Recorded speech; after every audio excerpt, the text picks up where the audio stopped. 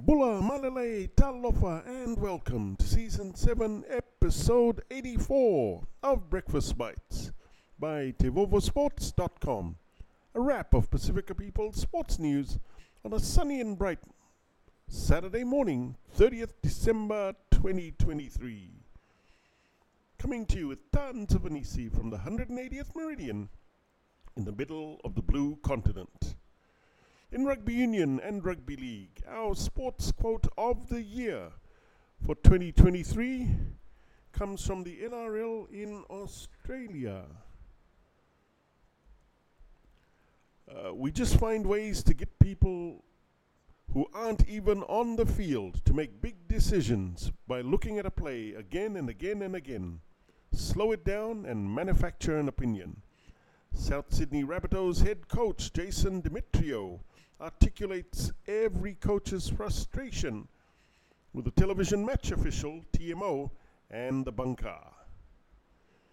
In sports biz, ever since the US Supreme Court ruled in 2018 to allow states to make their own laws in regards to sports betting, many states have rushed in legislation to do so as an easy revenue booster. As a result, the total US betting market is projected to hit US $100 billion for 2023. And as such, the market is beginning to center around a top-tier group of sharks, including DraftKings, FanDuel, BetMGM, Caesars, ESPN Bet, Fanatics, and Bet365.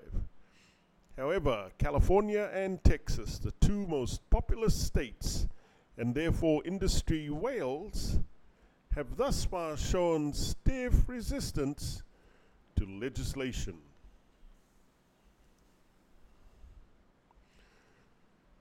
In football, Paris Saint-Germain superstar Kylian Mbappe is now closer to joining FC Barcelona than bitter rivals Real Madrid after they pulled out of the race to sign him as a reward to the Catalans for remaining with them in the European Super League project. Yeah, right. Madrid courted the Frenchman as a teenager before he ditched them to join PSG from Monaco in 2017.